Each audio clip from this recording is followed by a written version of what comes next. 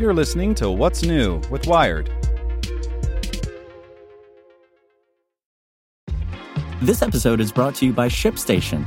You know, some things take a lot of work, like sending little robots to far-off distant planets. And just as that's challenging, so too is running a successful e-commerce business, especially when there's so much to do. So I want to introduce you all to ShipStation.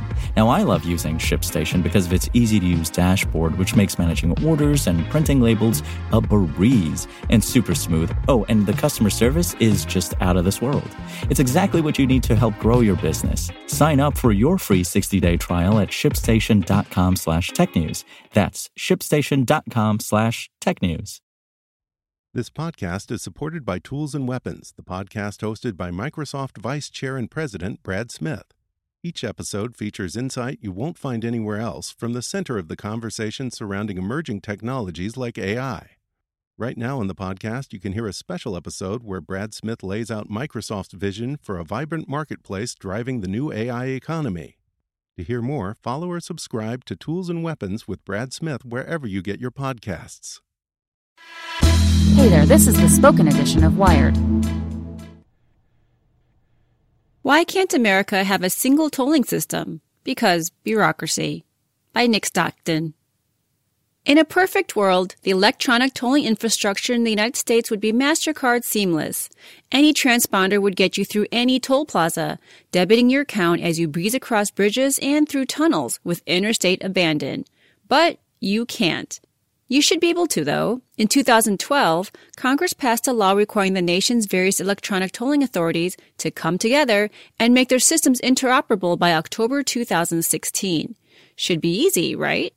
Transponders are simple radio devices. Pop them all on the same frequency. Job done.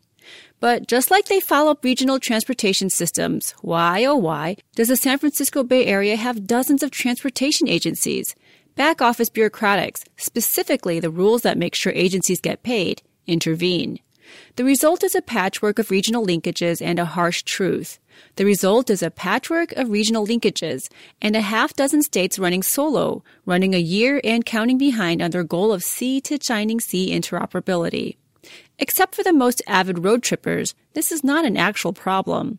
But digging into the reasons for this shortcoming turns up the sort of Byzantine rules and internecine squabbling that is all too often guilty of hobbling American transportation infrastructure. You shall easy pass. The idea of electronic tolling dates back to the 1950s, when Canadian economist William Vickery imagined vehicles with integrated transponders cruising through sensor-studded cities. Norway put the first real-world system into operation in 1987. Toll operators thought, hey, this is something that will cut down on labor costs and also be a convenience to our customers who don't want to carry cash everywhere, says Patrick Jones, Executive Director and CEO of the International Bridge, Tunnel, and Turnpike Association. The Dallas North Texas Tollway installed the first U.S. electronic system in 1989. Early on, it and those that followed emulated stop-and-go cash collection. You'd pull up, halt, and an electronic reader would scan your tag. Those soon evolved into the roll-through systems common today, easing congestion, cleaning the air, fewer cars spending less time idling, and leading to a sharp decline in toll plaza accidents. Drivers no longer needed to stop and pay with cash, but instead faced the prospect of stuffing their glove compartments full of transponders, each one keyed to pay the owner of whichever bridge, tunnel, or turnpike traversed on the regular. In 1993, the metropolitan region encompassing eastern Pennsylvania through New Jersey to New York City included roads and bridges operated by 7 transit agencies. For regular commuters, that could have meant keeping track of 7 chunks of plastic. Those agencies averted that nightmare by coming up with E-ZPass. Today, that system connects bridges, tunnels, and roads run by 38 agencies in 16 states. For drivers traveling from Maine to Virginia, New York to Kentucky, the experience is seamless.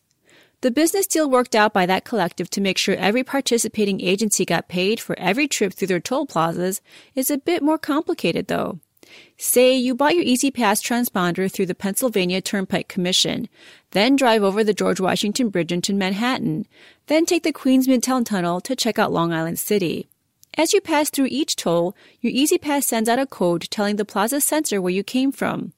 The agency that owns that toll plaza, the Port Authority of New York and New Jersey for the bridge, New York's MTA for the tunnel sends the Pennsylvania Turnpike Commission a bill for your trip.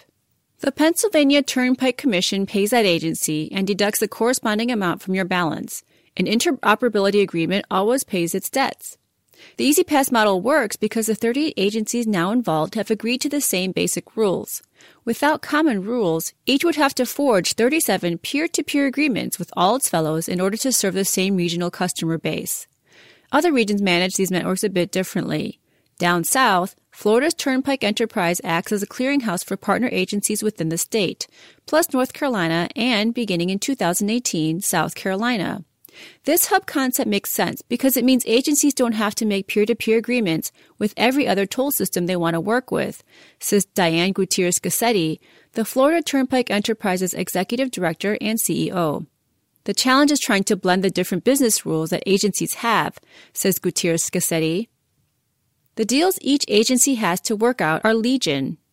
For example, say the agency you bought your pass from has a pretty lenient negative account balance policy. They let you run it down to minus $15 before declaring your tag delinquent.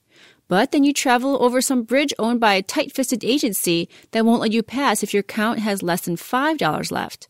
None shall pass. At the regional scale, most of these contestable minutiae are resolved. Hence, huge networks like EasyPass in the Florida hub. There's also a big hub in Texas that includes Oklahoma and Kansas, and all of California's Interoperable under a fast track. 6 other states operate as little toll islands unto themselves. The remaining 15 states don't do any tolling at all. They see me tollin'. Unless you work as Jack Kerouac, this probably doesn't bother you. But there are people who spend their lives traversing the country, truck and bus drivers. Drivers with glove boxes full of transponders and mailbox full of bills from different agencies. Maybe not the worst thing about a tough job, but still an unnecessary hardship.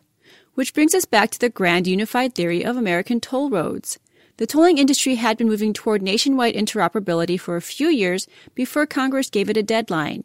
Passed in 2012, the Moving Ahead for Progress in the 21st Century Act, short-winded wonks call it MAP 21, contains a provision stating that all toll facilities on federal aid highways had to introduce interoperable toll collection facilities in the interest of making it easier for everyone to pony up the cash that keeps America's infrastructure intact, no matter where they're driving.